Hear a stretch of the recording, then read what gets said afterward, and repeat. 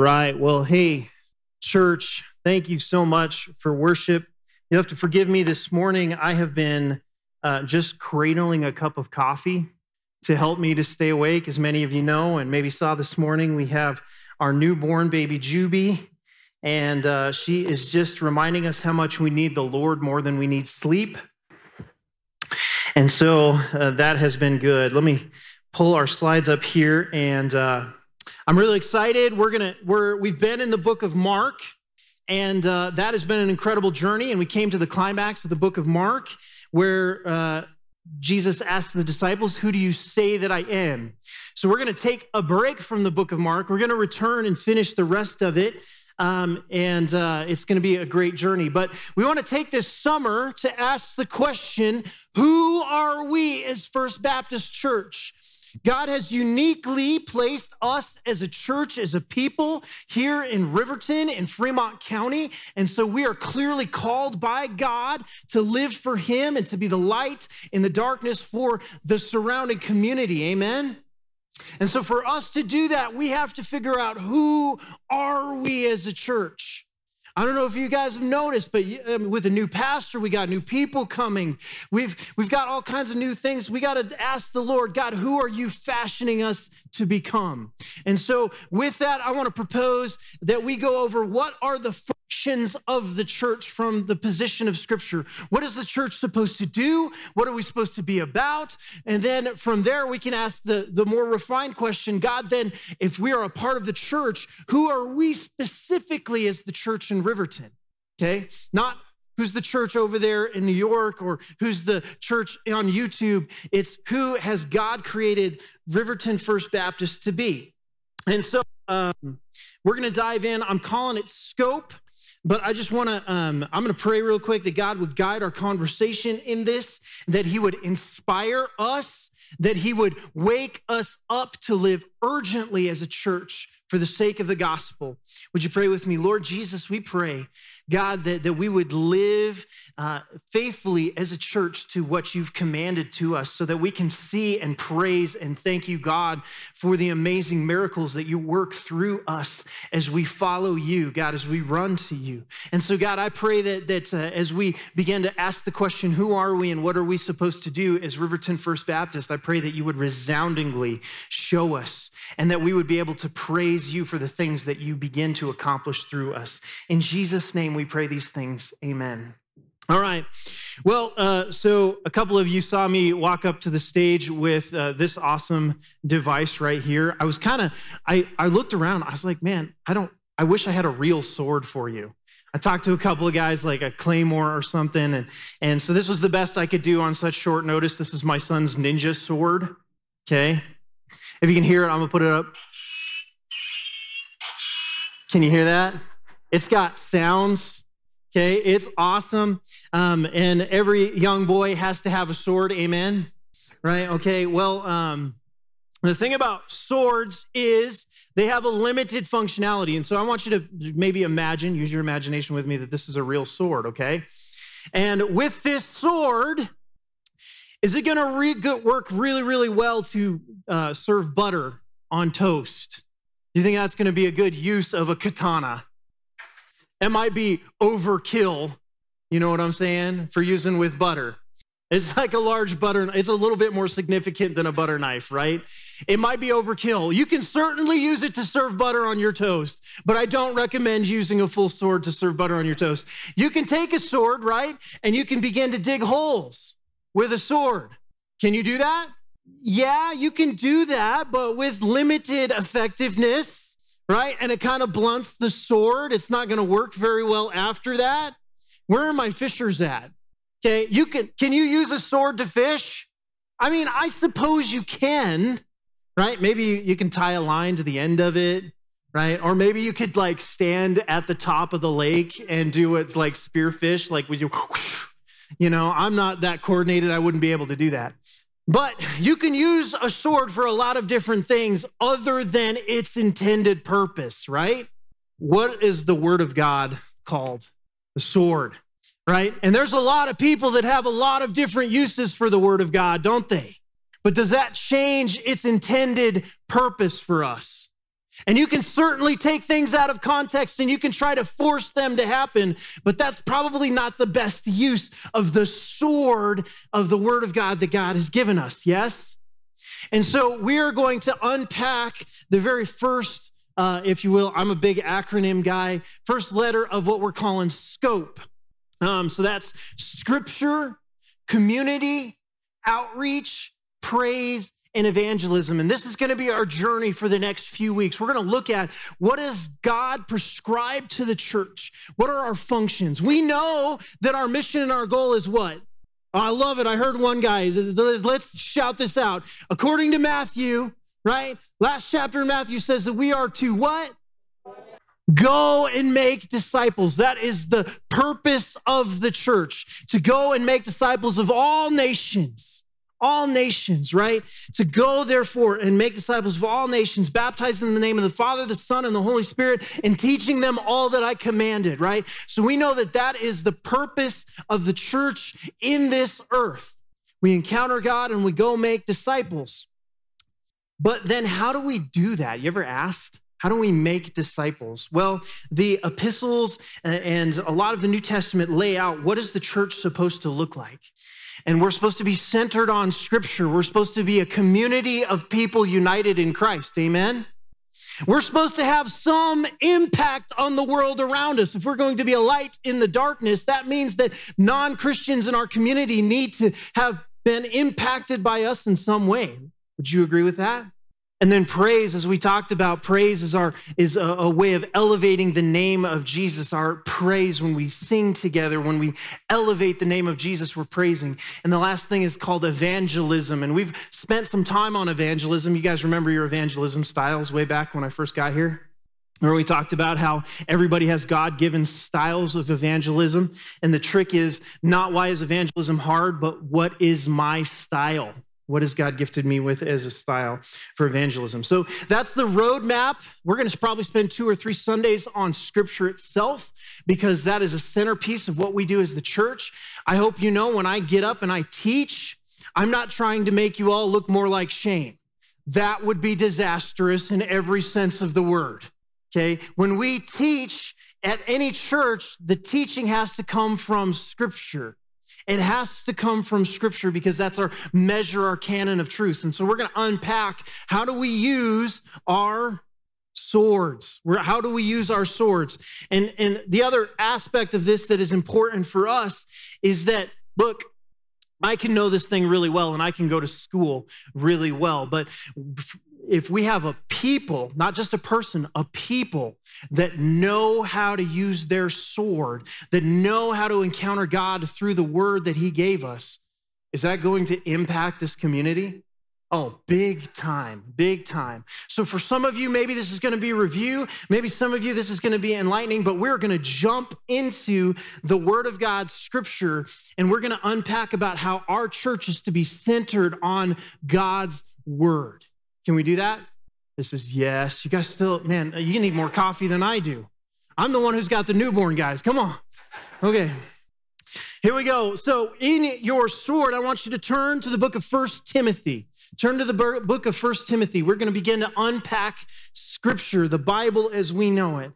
1 Timothy 4:13. 1 Timothy 4:13. And this is Paul, and he's exhorting a young pastor named Timothy.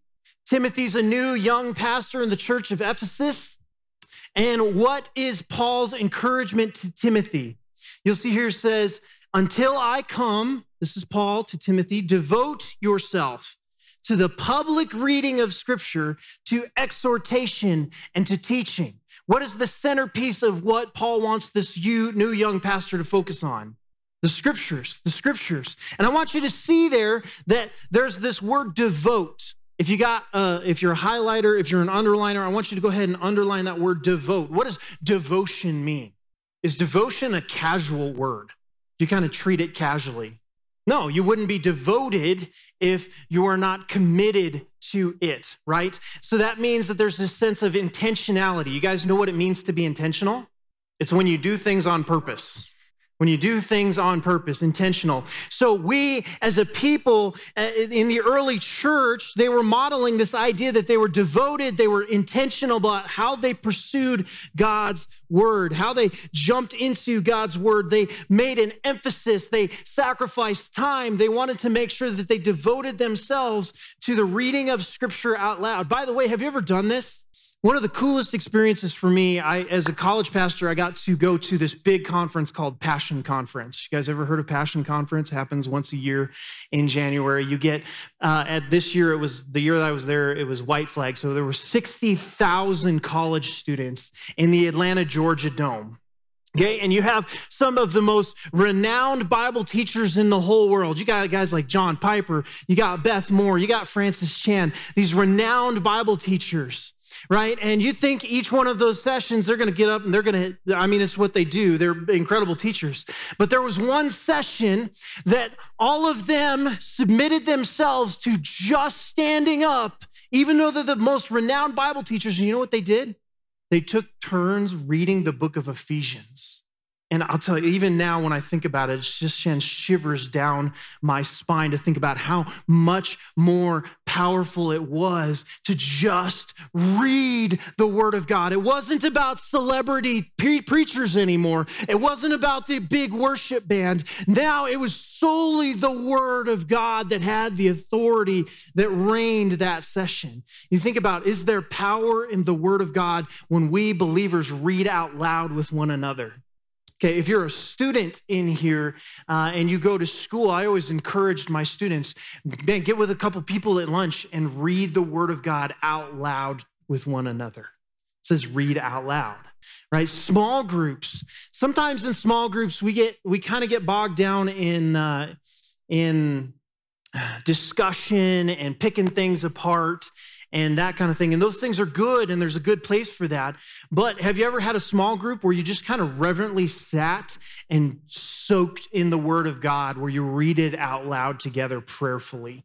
Have you ever done that? Small groups, I encourage you maybe this summer if you get an opportunity.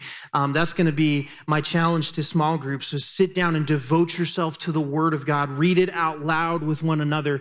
Sometimes we don't need somebody to unpack it for us. Remember, if we talked about last week, the idea of the new covenant is that we all have direct access to who? To God through Jesus Christ. You don't need somebody to mediate. Did you guys know that it's not my job as your pastor to mediate your relationship with God? Jesus does that for you. You have a direct line to God. You don't need me or somebody else to tell you how to connect with God. And so you can, get this. Moses prayed this, that you would connect to God with the Holy Spirit through Jesus Christ and be connected to God in that way. And you can do that while you read scripture with one another. It doesn't have to be on Sunday. Isn't that cool? How many of you are like, hey, I can connect with God anytime when you wake up in the morning? You're like, awesome, it's a Monday. I can connect with God directly today. How many of you go, yes, that's a big deal. That's a huge privilege. How many of you have been taking it for granted, right? But scripture can connect us and really, truly open up our connection to God if we devote ourselves to the public reading of scripture, to exhortation, and to teaching. Acts 2:42. So get those swords out, turn to Acts 2:42. Acts 2:42. Oh, I love hearing those, the flipping. I love it. I see a couple of warm glows too. That's awesome. Acts 2:42. Acts 2:42.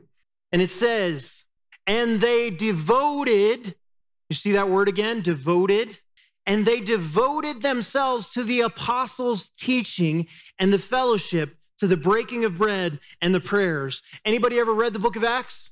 What happens when they do this?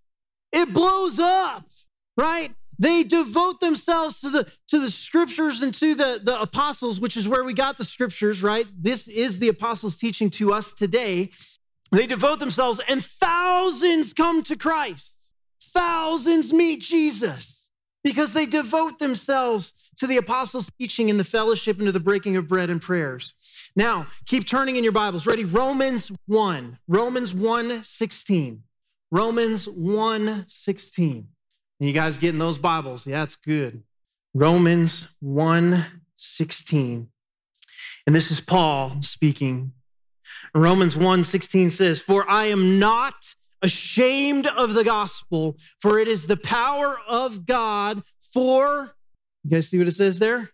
"Salvation to everyone who believes, to the Jew first and also to the Greek." So it says, "Therefore, I am not ashamed of the gospel, for it is the power of God for salvation to everyone who believes." Where do we find the gospel? Well, we have the 4 gospels that have everything to do with the life, burial, resurrection, the story of Jesus and how he conquered sin on our behalf. That's the good news, amen?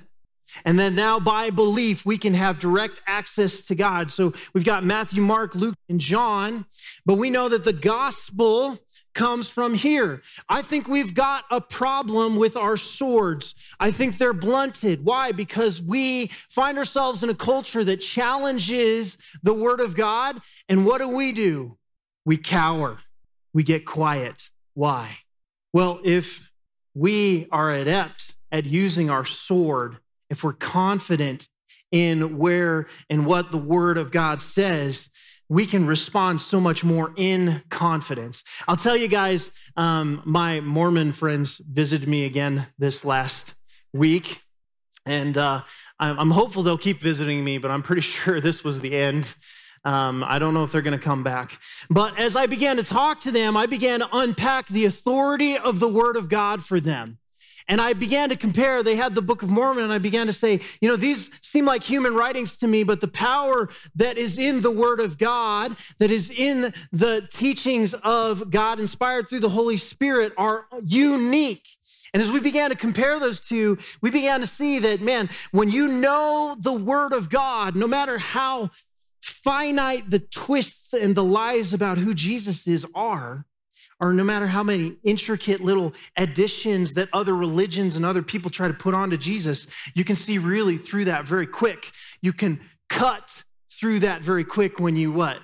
Know your Bible. When you know your Bible, okay? So why is it then important that we understand the scriptures, that we devote ourselves to the scriptures, and that it's not just your pastor that devotes himself to the study of scripture? Well, we have 2 things as I unpack this.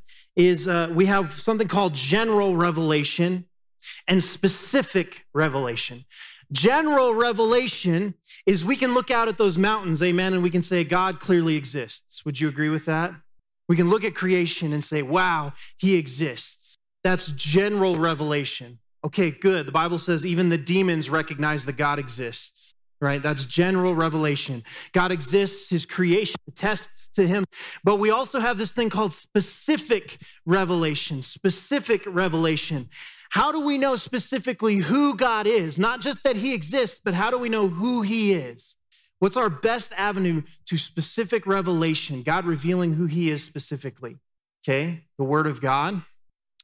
Number 1 is the incarnation of Jesus. We know that Jesus himself is the perfect image of God. We're going to get into that in a second.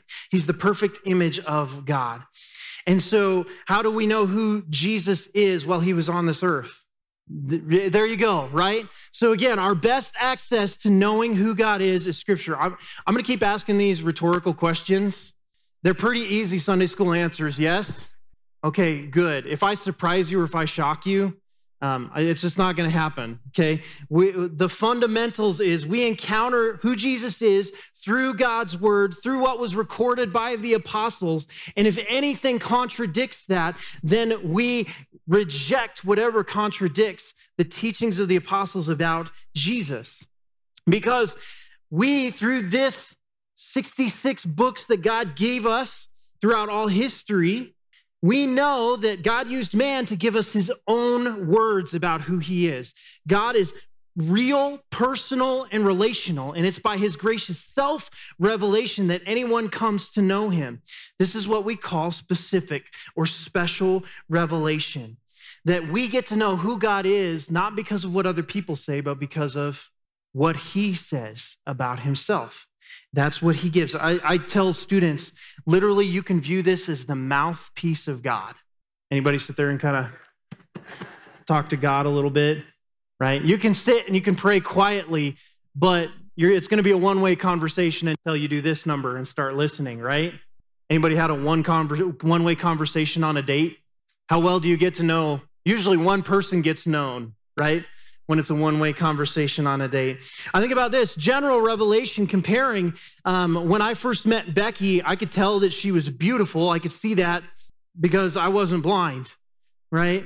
And I could see that she was passionate about Christ, but that's all I knew about her until I went and had a date with her, and I began to do what? I began to listen. And I began to ask her questions, and I began to talk to her. Right? That's how we get to know who God is. And we only do that if we talk to and listen who God is. And that means we have to be deeply devoted to God's word intentionally. Okay, Bibles ready? Colossians 1. So in your Bibles, turn to Colossians 1. Colossians 1, take your finger, follow along with me. We're going to look at verses 15 through 20. And we're going to be talking about why is it that Jesus is the best perspective about who God is. This is how we get to know him. And through him, this is how we get to know who God is. Colossians 1, 15 through 20 says, he, Jesus that is the image of the invisible God, the firstborn of all creation. For by him all things were created in heaven, on earth, visible and invisible, whether thrones or dominions or rulers or authorities, all things were created through him and for him. Who is that? Jesus. And so it's saying there's general revelation, but in order, to know God directly, you need to be looking at Jesus.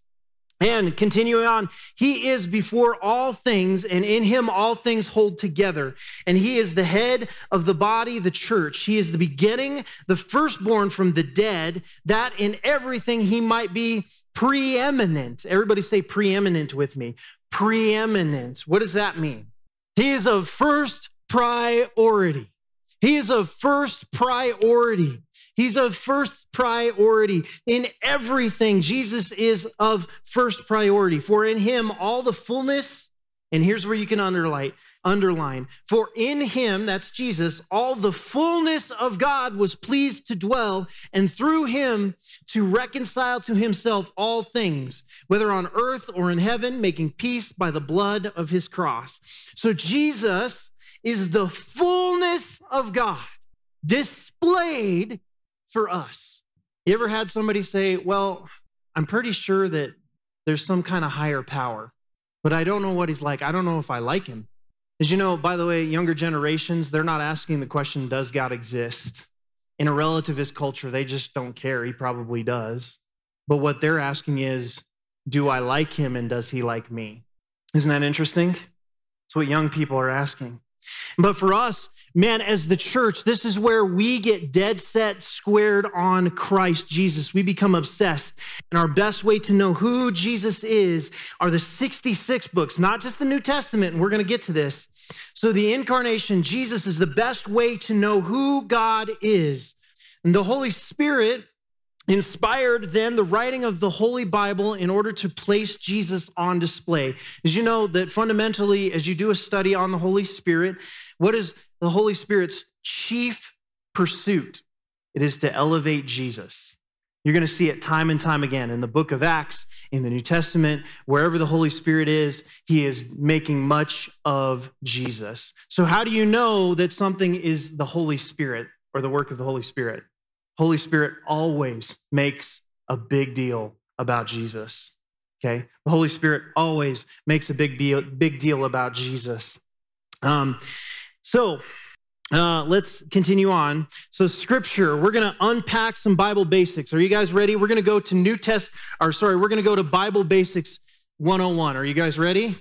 We're going to blaze through some of this. Some of this is going to be review for you. That's great. But there are a lot of people here that need to know what is the structure of the Bible. How do we read this thing? What is it? What is in it? How do we know where to start? So if Scripture, this Bible, is the best way to know Jesus, which is the best way to get to know who God is, we need to know how to use the 66 books of the Bible. Okay, so here are some Bible basics. Was the Bible written in English? No. It was written in 3 languages. It was written, incarnation, scripture. Scripture is the word about the word. Here we go, Bible basics. It was written in 3 languages: Hebrew, Greek, and Aramaic. Anybody fluent in any one of those languages? Anybody? So those are the languages that it was originally written in. A little bit of Aramaic is in there. So for us, it has to be translated into English, which is what we have today, which is pretty incredible. Let's talk about this then. So there were human authors that the Holy Spirit empowered to communicate who he was. We know that if you read the entirety of Scripture, the different human authors were kings. Can you guys think of a few kings? Some of them were peasants, some of them philosophers, some of them were fishermen, some of them were poets, statesmen, a doctor, and scholars. Ultimately, the Spirit is the author and editor of the Scriptures, okay? He coordinates, he makes this one single unified Scripture of 66 books by coordinating all of the many different authors. Isn't that miraculous? Isn't that amazing that you see the Holy Spirit communicating himself consistently? It has a wide range of human authors directed by the Spirit, motivated and superintended by the Spirit, and it was written over a period of 1,500 years. Isn't that amazing? How on earth is it so consistent? How is it so amazingly as if it was written by one author? Well, that's the power of the Holy Spirit, right? That's inspiration. We know that it's God-breathed. And so the Bible itself is given to us by God through the different historical events and through different men throughout history. The books of the Bible cover history. Here's what's really, this is very interesting and important for us.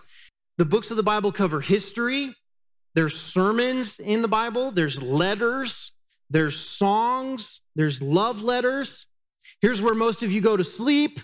There's geographical surveys. There's architectural specifications. Anybody know those? Have you read those? There's travel diaries. There's population statistics. There's family trees. There's inventories and numerous legal documents. Like, it's the gamut. It's not just a storybook, but it's historical. It's so many different versions of writing that God communicates to us who he is. And it's really important that we understand that it's motivated and superintended by the Spirit. We have 1 Corinthians 2:13 says, "And we impart this in words not taught by human wisdom." So this is Paul to the Corinthians, "but taught by the Spirit, interpreting spiritual truths to those who are spiritual." And so what is Paul saying? Paul's saying, I can't make this up. This can't come from me. It comes from the Holy Spirit. We have 2 Peter 1:20-21. "Knowing this, first of all, that no prophecy of Scripture comes from someone's own interpretation. For no prophecy is ever produced by the will of man, but men spoke from God as they were carried along by the Holy Spirit." Okay, and so we have so many different passages. 2 Timothy 3:16 calls the Scriptures, or what we have, as God-breathed. God-breathed is a term that it's used to describe how the Holy Spirit inspired human events, human people, to explain who he is to us. And man, that makes so much sense to me, because if it was easy enough to sit down with God and he could just explain to you in one sitting who he was, that's a pretty small God. It's like, here's what I like and don't like. Oh, thanks, I got it. Okay, I know who you are, God. And be like, that's a God that I could probably manipulate or control, right? But God is so far above and beyond us that he's orchestrated, get this, all of human history, and then gave us a record, and then he gives us his word in order to communicate. So not only does he orchestrate those events, but he orchestrates the recording of those events so that we today might know what? Who he is. History is a miracle. Here's the interesting thing about the writers, the authors. They wrote according to their own personalities and circumstances in such a way that their words are the very word of God. We have that recorded in passages like Mark 12:36 or 1 Corinthians 14:37. I want you guys to know that I'm not making this up, that literally every author, God orchestrated their life so that they could communicate. Their personality would communicate the word of God, that their experiences would communicate the word of God. Their education would communicate the word of God. Isn't that amazing? That he orchestrated all of those events so that we would have the perfect word of God and know who he is. So we have more than 40 authors. It was written 3 different continents, Asia, Africa, and Europe. We know there's 66 separate books, 39 in the Old Testament, 27 in the New Testament. So this is a library of books. It's not just one book, but it's a library of books together that God has orchestrated. Between the Old and the New Testament, there was a period of what they call silence. Between about 450 years. So if you take the Old Testament and the New Testament in your Bibles and you put those separate, you need to remember that there were 450 years where God did not speak between those 2 books. There was a period of silence. You know why? Because Jesus was coming. And all of the anticipations of the Old Testament was prepping us for the coming of Jesus. And then we have, we're going to blaze through some stuff here now, okay? 450 years of silence between Old and New. The New Testament starts with the 4 Gospels. These are eyewitness accounts of the life, death, burial, resurrection, and ascension of Jesus. So we have Matthew, Mark, Luke, and John. And we know that those are eyewitness accounts to the world about the ministry of Jesus and what he accomplished on our behalf.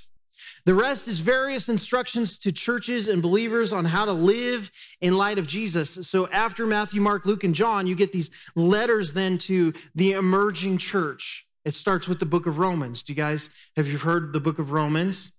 Right? So all of those were churches. And so the apostles then began to write these letters to show how to live, how to become the church in light of what Jesus accomplished for us.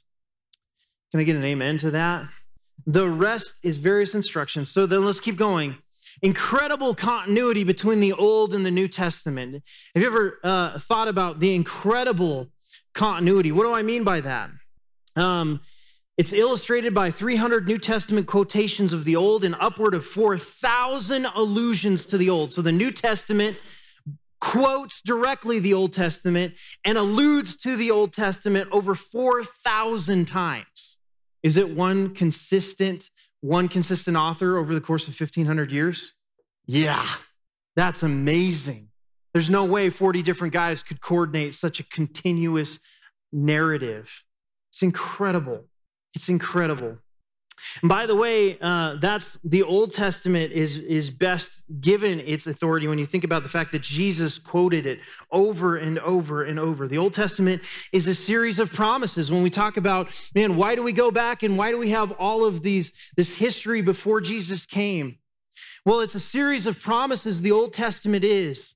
And the New Testament is a record of the fulfillment of those promises. When Jesus comes, he fulfills all of those promises, all of the law. Jesus fulfills all those things. And it's anticipation of the fulfillment of the remaining promises at Jesus' second coming. So we know and we get to anticipate that Jesus is still coming. Okay, you guys doing good? I got to confess to you, I'm more of a preacher than I am a teacher. I think you guys have maybe noticed that. But I'm trying to teach you here some very important aspects of the Word of God so that we can know our sword. Okay, so here's another really important aspect of the Word of God is it was originally written on scrolls, and the numbers and the chapters that you see, those were added way, way later. Okay, look in your Bible. Look, do you see chapters and numbers? You see those? Those were added in 1205. Chapters were added. The chapters that we have today were added in 1240 BC for a total of 1,189 chapters. And then verses weren't added, so you get the numbers for verses until 1557 for a total in the whole Bible of 31,173. Why is this important that we understand that the chapters and the verses were added way later? Because chapters and verses, brothers and sisters, are not inspired by the Holy Spirit. They're the addition of men to help us navigate what the Holy Spirit gave us. Okay? And so it's important for us to take with a grain of salt the breaks in chapters. Can I say that? When you read the Bible, it's kind of chunked out for you in specific ways. It's a very big convenience for us when we read scripture that way, but that's not how it was given to us originally.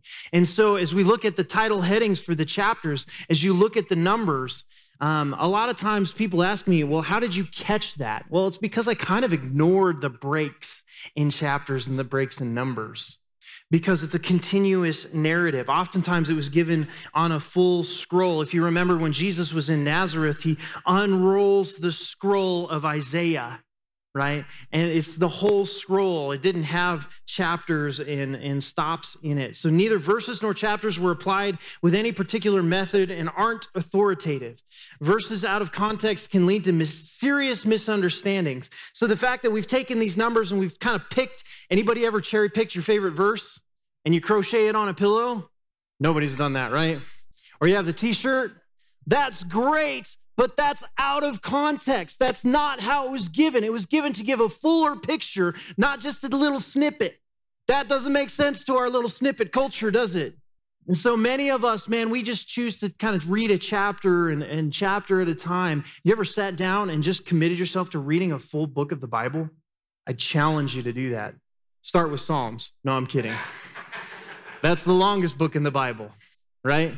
Start with a smaller book, but read in its entirety. Why is that important? So we get the full picture in one sitting about who God is. So often we tend to pick and we take these verses and we start to do word studies and we start to miss out on the big picture about who God is. And instead we spend 5 hours. Some of my friends are studying through the Bible and I love them, but they're missing it because they sit and pick one word in one verse and they spend 3 years on it. You ever been in a Bible study like that? That's dangerous to get so specific in that because you're going to miss out on the whole counsel of Scripture. You're going to know that one Greek word really, really well to the expense of knowing who God is and the rest of the counsel of Scripture. So one must consider the immediate context of what you're reading and the overall context of Scripture. All right. As we read the Bible, as we read Scripture, if we're going to be a church that's reading Scripture, we need to remember that Jesus is the main character of the entire Bible, not just the New Testament. Jesus taught that the Bible is primarily about him. If you remember, on the road to Emmaus, 2 men were walking and talking, and what happened? Jesus shows up. And they begin to discuss all the things that happened with Jesus. And Jesus kind of sits down. They don't even know it's Jesus yet. And he says, hey, did you know, starting from Genesis all the way to what the apostles would eventually teach, right? That's all about me. That's all about Jesus. And so there is no passage in this Bible that doesn't point us to who? Jesus. Jesus taught that the Old Testament is primarily about him. Jesus is the climax of Scripture. And so to correctly interpret Scripture, verses, concepts, and events, they all have to do what? Connect to Jesus. Here's where the church, I think, has gone south in the very recent history. We became much more about Christian living and how to practice a life that is good and how to do the right things. And we've taken that and we've begun to use our swords more on how to live a good life instead of how to know Jesus. It's very important that we don't just read the Scriptures as a format to get better, but instead to encounter the one who can save us. To correctly interpret then Scripture, verses, concepts, and events, they all must connect to Jesus. That's right interpretation of the Bible. Old Testament predicts and prepares people for Jesus' coming, and the New Testament reports Jesus' life and records the results. The Old Testament is full of promises about Jesus, the Messiah that would come. It's a whole longing. If you've ever read much of the Old Testament, you get this sense that, man, this stinks. You ever been there? You're like, this is painful to read. Did you know it's supposed to be painful to read? Because it's a recording of what man does on his own right without God. And so when man tries to earn his salvation, it's a train wreck. The Old Testament is a train wreck, isn't it? Leading us down the toilet until we finally recognize that we need something. We need a Messiah. We need the Christ who would pull us out from the junk that we found ourselves in. And so Jesus makes all these kinds of appearances, even in the Old Testament. Did you know Jesus is in the Old Testament? We call these things Christophanies, that Jesus makes appearances in the Old Testament. The first one that comes to mind is, who was the fourth one in the fire with Shadrach, Meshach, and Abednego? You better believe that that was Jesus. That was a Christophany, an appearance of Jesus in the Old Testament. As you know, he existed before he was born, didn't he? He always was. Are you guys doing okay? Okay. Just making sure I'm not putting you to sleep here, okay? So representative figures, institutions, and events that foreshadow Jesus. There's this idea that David is a Jesus-like figure, isn't he? But that he foreshadows the coming of Christ. And so every event foreshadows the coming of Christ. Was there going to be a better king than David? Yeah, Jesus is a better king. Is there going to be a better priest than Moses? A better mediator than Moses? And I guess you should say a better priest than Aaron. Yeah, Jesus is the better, right? And so is there an exodus from sin into righteousness? Yeah, that whole historical event is not just a historical event, but it was to say, look what I am about to do in human history through Jesus. The whole story of the book of Exodus, did you know it's about Jesus? Isn't that amazing? All the different titles that are given to Jesus throughout the Old Testament prelude his coming. So we have Son of Man. That was, by the way, did you know Jesus' favorite way to refer to himself was Son of Man? Well, that was prophetic. It was a promise of the coming Messiah out of Daniel. The suffering servant we've heard and read in Isaiah. Is Jesus the suffering servant? Yes, he's the first and the last. He's the light, the rock. He's the husband or bridegroom. He's the shepherd, the redeemer, the savior, the Lord of glory. All of those titles are given to Jesus starting in the Old Testament and then come into fruition in the New Testament. Did you know that? So Scripture has a true central message, brothers and sisters. I hope this is your big takeaway. Things become very problematic if we don't understand that Jesus is the central message of the Scriptures and the central message of human history. I want to quote, I got a lot of this from a study, What Christians Should Believe. And here's a quote from the book. The most common error in interpreting Scripture is moralizing. Moralizing is reading the Bible not to learn about Jesus, but only to learn principles for how to live as a good person by following the good example of some people and avoiding the bad example of others. By the way, when I've heard the Old Testament taught, I've almost entirely heard it taught. Here's what they did wrong, and here's what we can do right. That's moralizing the Old Testament, isn't it? The Old Testament has to be about Jesus, not just avoiding the pitfalls of those who come before us. That kind of approach to the Scriptures is not Christian because it treats the Bible like any other book with moral lessons that are utterly disconnected from faith and salvation from Jesus. So brothers and sisters, next week, I hope to do an exploration about how we got the Bible, how was it put together by the early church, and why is it that we can trust that it is true, okay? Is this a good summer series? You guys hanging in there with me? I know some of it maybe is review for you. Good. For some of you, it may be new. Great. Let's sink our teeth into the structure of the Word of God because it is God's power for salvation. Amen. All right. Lord Jesus, I pray for my brothers and sisters here. I pray for the small groups. I pray for our discipleship. I pray that we would be a Scripture-centered church, that we would be about the Word of God above the word of man, far and above the word of man. God, would you help guide us to rightly interpret your Scripture? We know that there is a meaning and a guide to your word, and it doesn't lead us apart from your will if we rightly understand it. And so, God, I pray that we would be united with all of the world's church if we rightly interpret the word that you gave us. So, Lord, we just pray, Holy Spirit, we need you in that endeavor. And God, we pray that every person that comes to this church, God, would know their sword so they could use it confidently and not with hesitancy. Lord, we just pray that in Jesus' name over the brothers and sisters here. Amen. And guys, thank you so much for being here today. So you guys know baptism next week. Amen. And then next week, we're going to call a short business meeting because we got some people that are going to come and be members of our church. Amen. All right. Hey, brothers and sisters, would you go and learn and train and practice with your swords this week? I love you. Go in Jesus' name.